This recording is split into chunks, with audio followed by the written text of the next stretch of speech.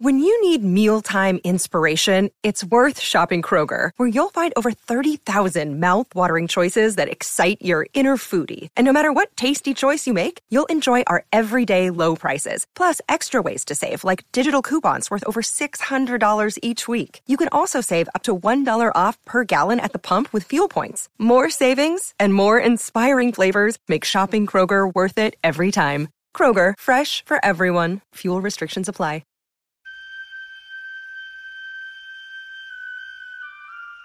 The poem says, "Human voices wake us, and we drown." But I've made this podcast with the belief that human voices are what we need. And so, whether from a year or 3,000 years ago, whether poetry or prose, whether fiction or diary or biography, here are the best things we have ever thought, written, or said.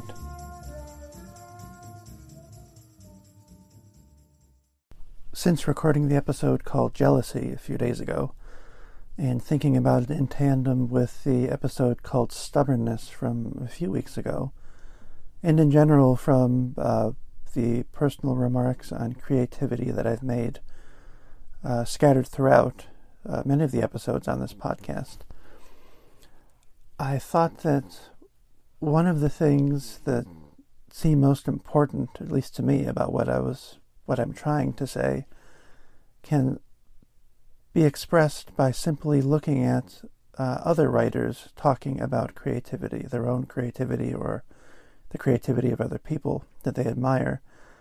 And one of the lessons that I wish I had learned when I was younger and first began writing, and one of the things that I hope that this space can be for either young writers or writers of any age who may feel unsure in their occupation or in their way of doing things. One of the things that I think messed me up so much was the expectation that I was given, or the model that I was given by certain ways that authors or poets or filmmakers or whoever it was, the way they talked about it, the way they talked about creativity, the way they talked about fame or success. I think I found some bad models, or it was just my fault in believing them, that I think half, or maybe even more than half, of the worth of what I'm about to share with you will simply be in deflating many, many, many balloons that go along with what a creative person should be doing and what they should or should not be expecting from their work. I want to call this series of posts The Poet Speaks. I won't be giving a number to each one because I don't think that it won't be necessary, as it is with the great myths or the biographical stuff that I read from. It won't be necessary to listen to all of the episodes or listen to all of them in order or anything like that. You can listen to the first one, the third one, the eighth one, doesn't matter. You can just pick up where we are and hear some voices talking about creativity in a way that I hope will be fruitful. The very first one comes from something I just read today from James Shapiro's book 1606, William Shakespeare and the Year of Lear. And he has this to say about Shakespeare's play King Lear. The play was first performed in late 1606, and Shapiro picks up the story after that. The 1608 quarto of King Lear is not the only text of the play to survive. 15 years later, another version was published in the 1623 folio, commonly called the First Folio of Shakespeare's work. Scholars have identified over 1,000 differences between these two texts, mostly inconsequential, though a few dozen are substantial. All told, the folio includes 100 lines that don't appear in the quarto, while the quarto includes 300 lines missing from the folio. Since Alexander Pope in 1723, editors have dealt with this problem by conflating the two versions, essentially picking and choosing from each the bits that they like the best. No two editions of King Lear since Alexander Pope's have been identical. In the 1980s, a new generation of editors recoiled at this practice, proposed that the folio version was Shakespeare's later and wholesale revision of the quarto, and urged that the two different versions be published separately. A quarter of a century later, a more nuanced view is emerging, one that is more skeptical about the argument for systematic authorial revision, yet it also accepts that both the quarto and the folio are flawed texts which have different histories and which tell different stories. And a few pages later, actually, let's comment on that first. So we have King Lear, we have William Shakespeare, and here's what I mean by bursting the balloons of expectation and the way that we are presented with creative geniuses, or just creativity in general.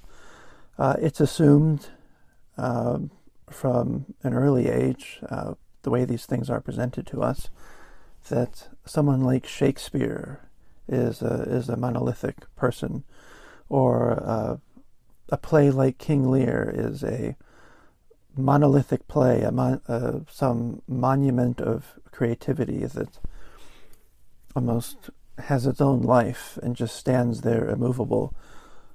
But it doesn't take much scratching of the surface to see, at least, and this is only one paragraph on one page in James Shapiro's book, to see that that simply is not true.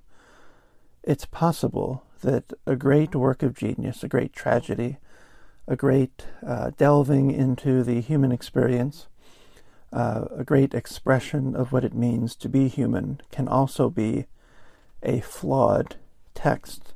And it's also possible that that flawed text will have an entirely, not entirely different, but a fairly different version of itself that can also be as great as the other one. When we're talking about flawed texts, I'm looking right now at a copy of a book by Franz Kafka, and of course all of his novels, all of his longer work, are unfinished, and yet where would we be? Or, I don't want to say where would we would be fine without his books.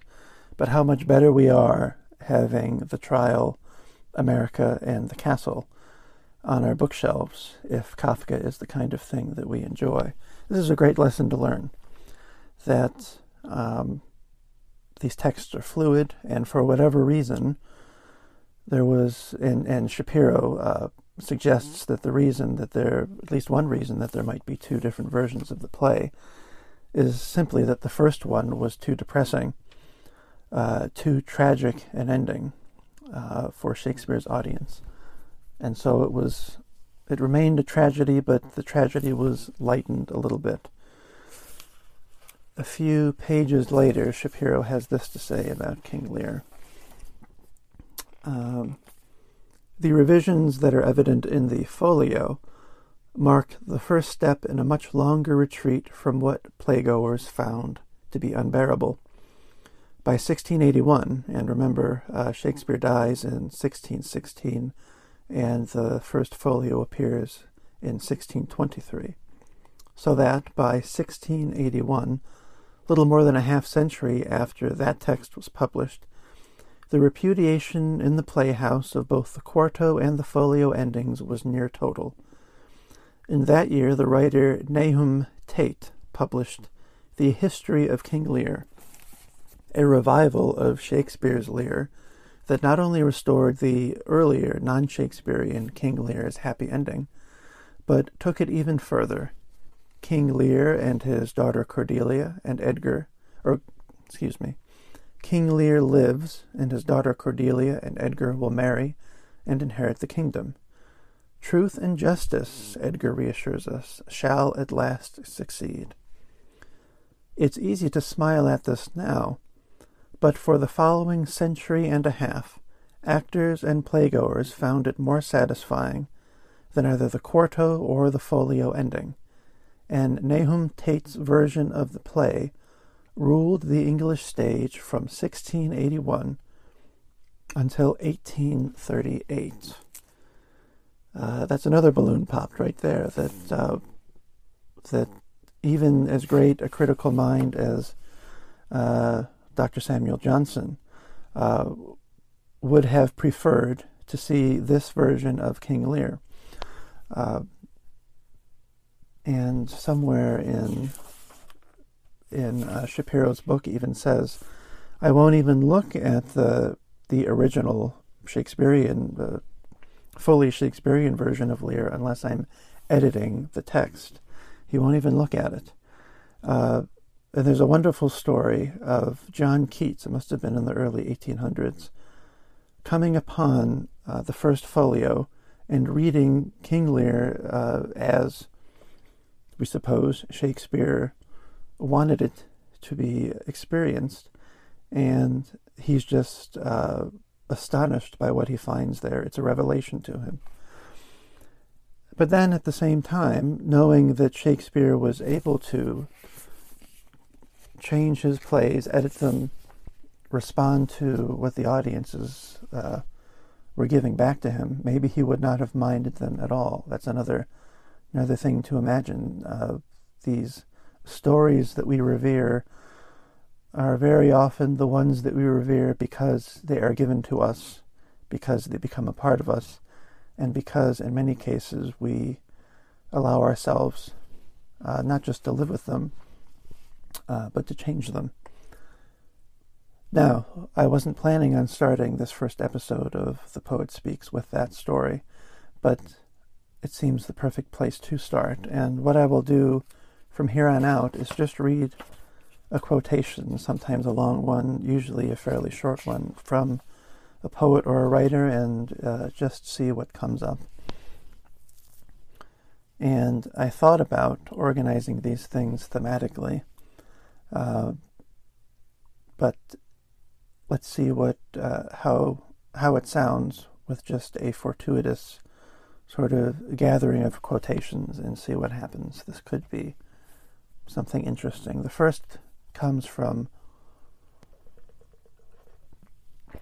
the poet and classicist and translator Robert Fitzgerald, who I know from his translation of the Iliad. I know he also did the Aeneid as well, and I'm sure many, many other things. Robert Fitzgerald has this to say: I was in the Navy, and I worked at a shore station in New York. Late in 1944, I was assigned to SINPAC, the Commander-in-Chief Pacific Ocean at Pearl Harbor. And when that command moved to the Marianas, to Guam, I went along on staff to do various menial jobs. From, say, February to October of that year, I had nothing to do when I was off duty but to read. I took 3 books in my footlocker. One was the Oxford text of the works of Virgil, one of the Vulgate New Testament, and the other was a Latin dictionary. I went through the Virgil from stem to stern, and that's when I really first started to read the Aeneid. I never took a course on Virgil in college or anything like that. I think that's some of the interest, that with reference to my eventually doing the translation, my first real exposure to the Aeneid was hand to hand, with nothing but a dictionary. No instructor, no scholarship, nothing but the text itself and the choice, evening after evening, of doing that or going to the officers' club and getting smashed. So listeners, by now, if you've heard more than a few of the episodes here, will know that I have a preference for what Robert Fitzgerald is talking about here. I live off of the work of translators and scholars and professors and teachers. I live off of their work from the books of theirs that I have in my house and the interviews of them that I can find. But I have never, or very rarely, lived off of an experience that I had in the classroom, so that the quotations I present here will probably lean that way. But it's a wonderful, wonderful thing to hear Robert Fitzgerald say that he first came to the Aeneid and he first thought it was meaningful that he came to the Aeneid without an instructor, without a scholarship, with nothing but the text itself. We shouldn't believe, and I don't know if I've ever felt this myself, but I would certainly dissuade anyone who does for a second. We shouldn't believe that these things can only be experienced in a classroom. The second quotation comes from the poet Philip Larkin, and he's talking about who he would show his poetry to when he was writing it, just to get their... We hear these stories all the time. Poets trade their poems back and forth to get their reaction or get the advice of poets that they trust. And he says, "I shouldn't normally show what I'd written to anyone. What would be the point? You remember Tennyson reading an unpublished poem to Jowett. When he had finished, Jowett said, 'I shouldn't publish that if I were you, Tennyson.' And Tennyson replied, 'If it comes to that, master, the sherry you gave us at lunch was downright filthy.' And that's about all that can happen. But when we were young," Philip Larkin goes on to say, "Kingsley Amis and I used to exchange unpublished poems, largely because we never thought they could be published, I suppose. He encouraged me, I encouraged him. Encouragement is very necessary to a young writer, but it's hard to find anyone worth encouraging. There aren't many Kingsleys about." And it's possible that Kingsley Amis would say there aren't many Philip Larkins about either. That's another thing, a poet, maybe less so a novelist or a short story writer, or someone writing in prose, but certainly a poet. That's maybe not something that a poet should worry about. I wonder what other poets out there think. Maybe we really don't need to be trading our stuff back and forth for any other reason than to get it out the door. I've been trading, working on a new long poem, and whatever other poetry I'm writing, I've been trading it with two poets for the past few years. One of them in Maryland, and one, actually, I think they both live in Maryland now.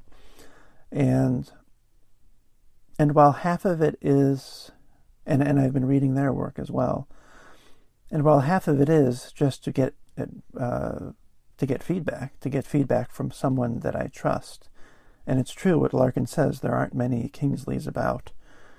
One reason that a poet might not want to trade his work with someone else is that maybe he just doesn't know anybody else who he thinks could give him good advice, and that's possible too. But I've said the same thing, and the other poets have said the same thing to me, that very often the impulse to send it out isn't necessarily for feedback, or how can I improve this, or what do you think of this scene, or what do you think of this line. Half of it is feeling that the weight of the poem, the weight of something that you have just written, has been released from your head, or from your heart, or from your entire body, more likely that, your entire body, your spirit as well. And it is just an additional freeing feeling to send it off, to be done with it, to not have to look at it, to not have to think about it, to almost imagine that by sending it off, it isn't in your house anymore at all, even though it is right there on your computer for sure. But that's a wonderful way of looking at it as well. There are no requirements for poets. There are no requirements, I would say, for writers. You can, and maybe this is one of my own faults, is that I I looked for models in other writers rather than just inspiration from other writers. It took some time to simply be inspired or informed by what they had to say about creativity, rather than imagining that some version of what they were going through was something that I could model or mimic. It's very strange. I've never been one to, at least I don't think so, maybe someone else could find exceptions. I've never really been one to imitate the style of another poet. I don't think I really went through a phase of doing a pastiche or an overt copying of another poet's style. But I think I've done my fair best at maybe aping the lifestyle of some poets and writers. The next one comes from the poet Octavio Paz, and he simply says, poetry is a bridge between solitude and communion. Communion, even for a mystic like St. John of the Cross, can never be absolute. Lovers, which is what mystics are, constitute the greatest image of communion. But even between lovers, solitude is never completely abolished. Conversely, solitude is never absolute. We are always with someone, even if it is only our shadow. We are never one, we are always we. These extremes are the poles of human life. Now, that reminds me of something that the novelist Shelby Foote said.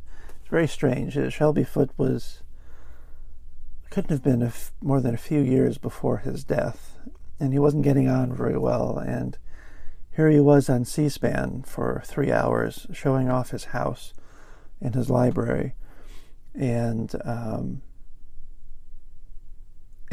he made the remark that he didn't believe that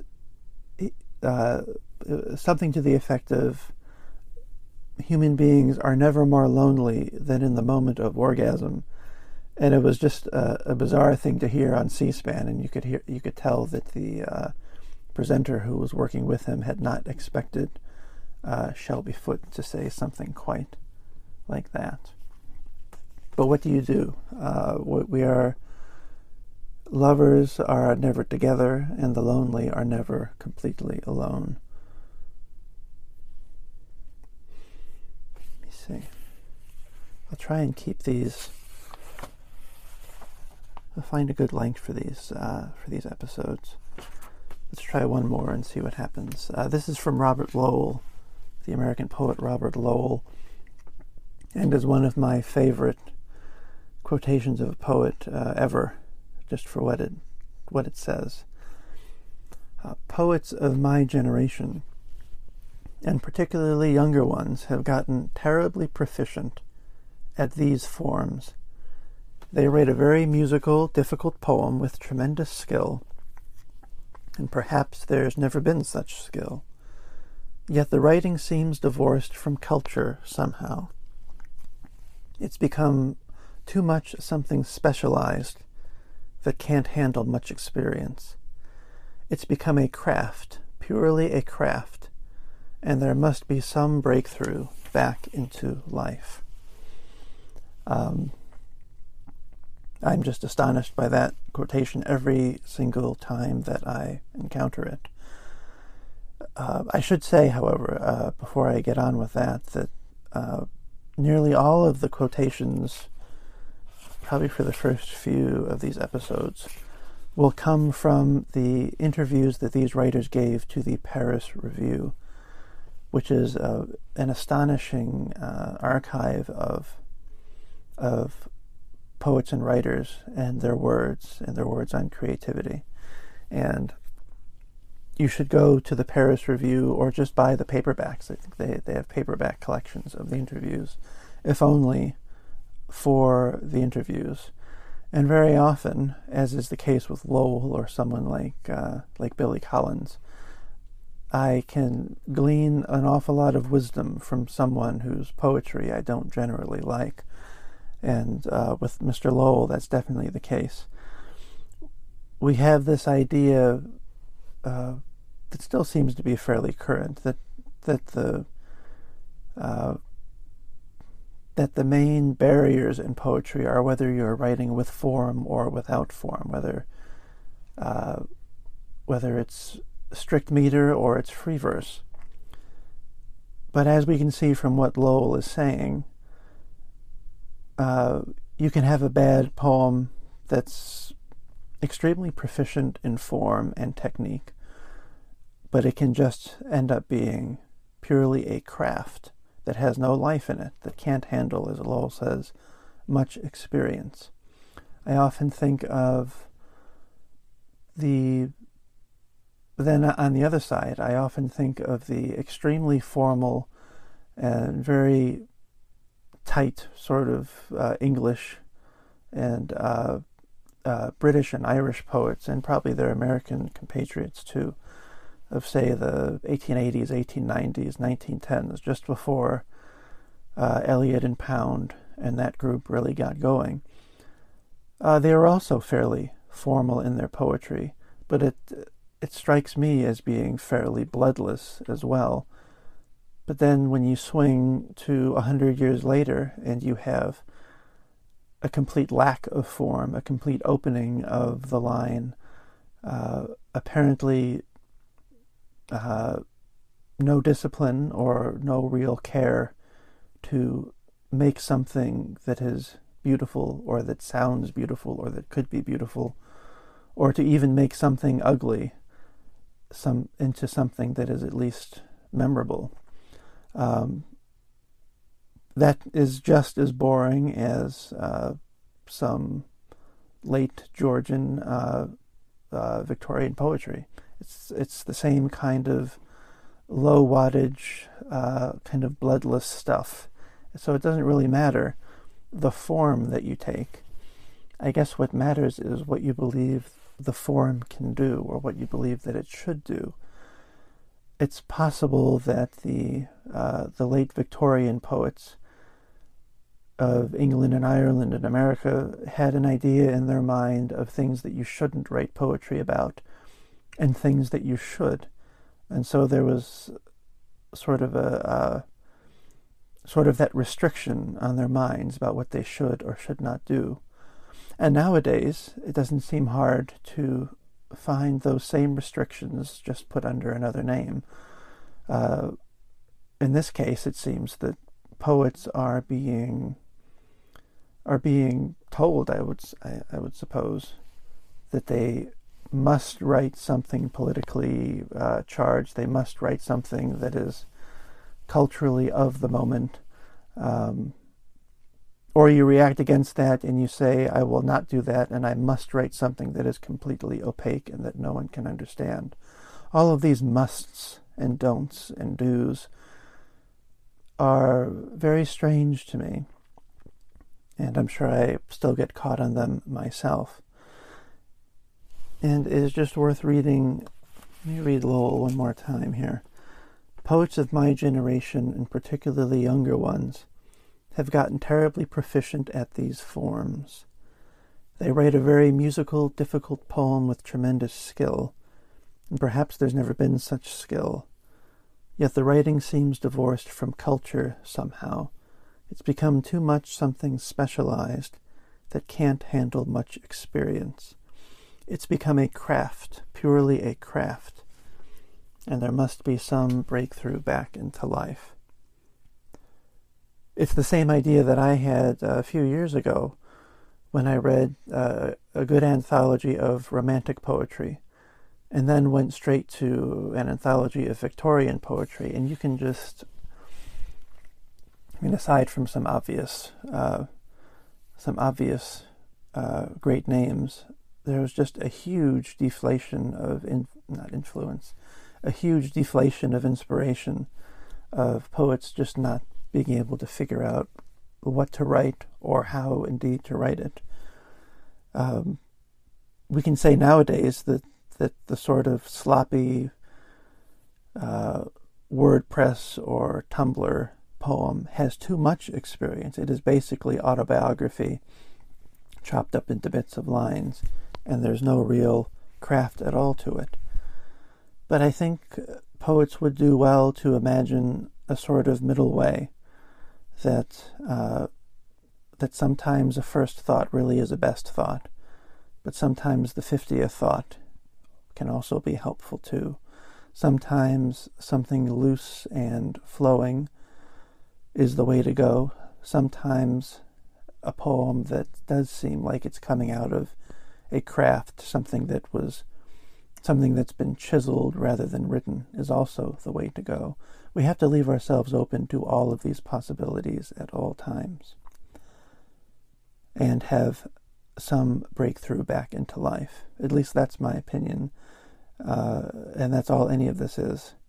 Because we also have to realize that there are specialized poets who are proficient at many, many, many things, and the last thing they want to be able to handle is experience, and the last thing they want to have a breakthrough back into is life, and that's fine too. This is the juggle that we do, and as usual, I will hew to my passions and see where they go. So I hope this has been an interesting first experiment in another way of talking about creative things.